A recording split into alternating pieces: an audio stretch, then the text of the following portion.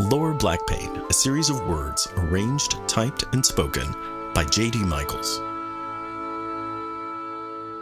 First day of the school year here in Brooklyn. Lunch has been packed, the pencils sharpened, a brand new keeper has been trapped. I know I'm not the one going, but it's exciting nonetheless, anticipating new homework and classes and conversations and memories being made, like when Potato Head made that ridiculous face that we all found hysterical at lunch. Potato Head. I was not a fan of homework as a child. I'm not a fan of homework today either. I did enjoy word problems, challenges that put me in the role of a young investigator seeking answers in clever mysteries like two trains leaving opposite towns at the same time. But I've always really loved learning practical knowledge, things I could use, building blocks I could make something out of. My sources of knowledge were limited, but I really do believe that it used to be easier to learn stuff. I know that sounds naive, given that we carry the knowledge of all ages in our pockets, but often that feels like drinking from a fire hose. Everything I managed to know, I learned individually, one fact at a time.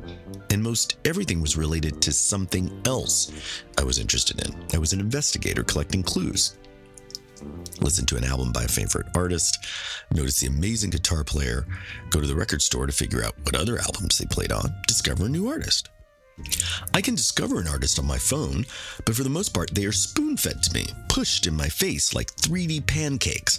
I used to actually hunt for knowledge, a human search engine with 3 TV networks, maybe 5 radio stations, a handful of magazines, and a couple of giant reference books with credits for music and film. No internet, but lots of conversations with people about art and history and science and books and food and travel. I built a mosaic of passion and experience that felt more personally curated than logarithmic.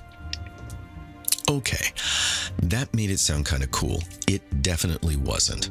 I was a middle school kid that watched what I'm going to call as an entirely disproportionate amount of PBS. That's where Monty Python was, and Doctor Who, and the most wonderful show I had ever seen, a series of historical lectures, I told you it wasn't cool, called Connections. Helmed by the jauntily British James Burke, the show demonstrated cause and effect throughout human history.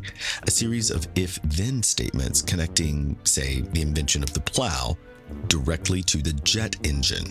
It was like 6 degrees of Kevin Bacon if Kevin Bacon had 6 degrees from Oxford. That's what I thought learning was. Because my other 2 influences were my mom, who believes there is always something to learn anywhere, and the World Book Encyclopedias. Between the 3 of these, I found everything interesting. I still do, kind of.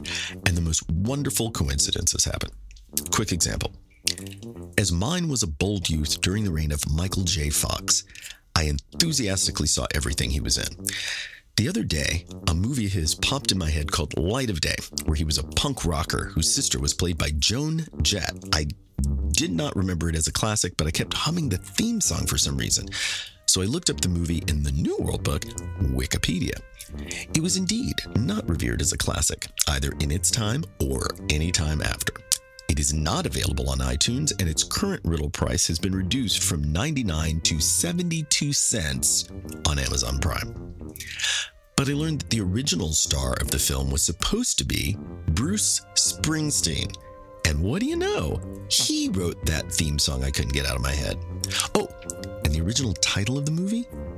Born in the USA, which Bruce took with him as a little souvenir and put to a much better use. What was really surprising is the screenwriter's credits. The very next film he wrote was one of my all-time favorites, The Last Temptation of Christ, and his 2 previous scripts, Raging Bull and Taxi Driver. I learned all that in a 2-minute break from doing dishes. See? Learning is fun. Awkwardly, I collected what I've learned in paper form, so we now have loads of books that explain how to do things, like how to repair anything, or how to read secret codes and ciphers, or how to make a movie on a used car budget, cookbooks and biographies and maps, and the New England Journal of Medicine. We never really leave school, but it is wonderful to get a few unnecessary pins in a new notebook once a year. To be perfectly honest, it was always getting a new lunchbox that defined this season for me. I guess that'd be silly now. Unless they make an Oppenheimer one. Oh, who am I getting? I get Barbie. Lower Black Pain is a Michaels Adams initiative. and a Cabs Everywhere production.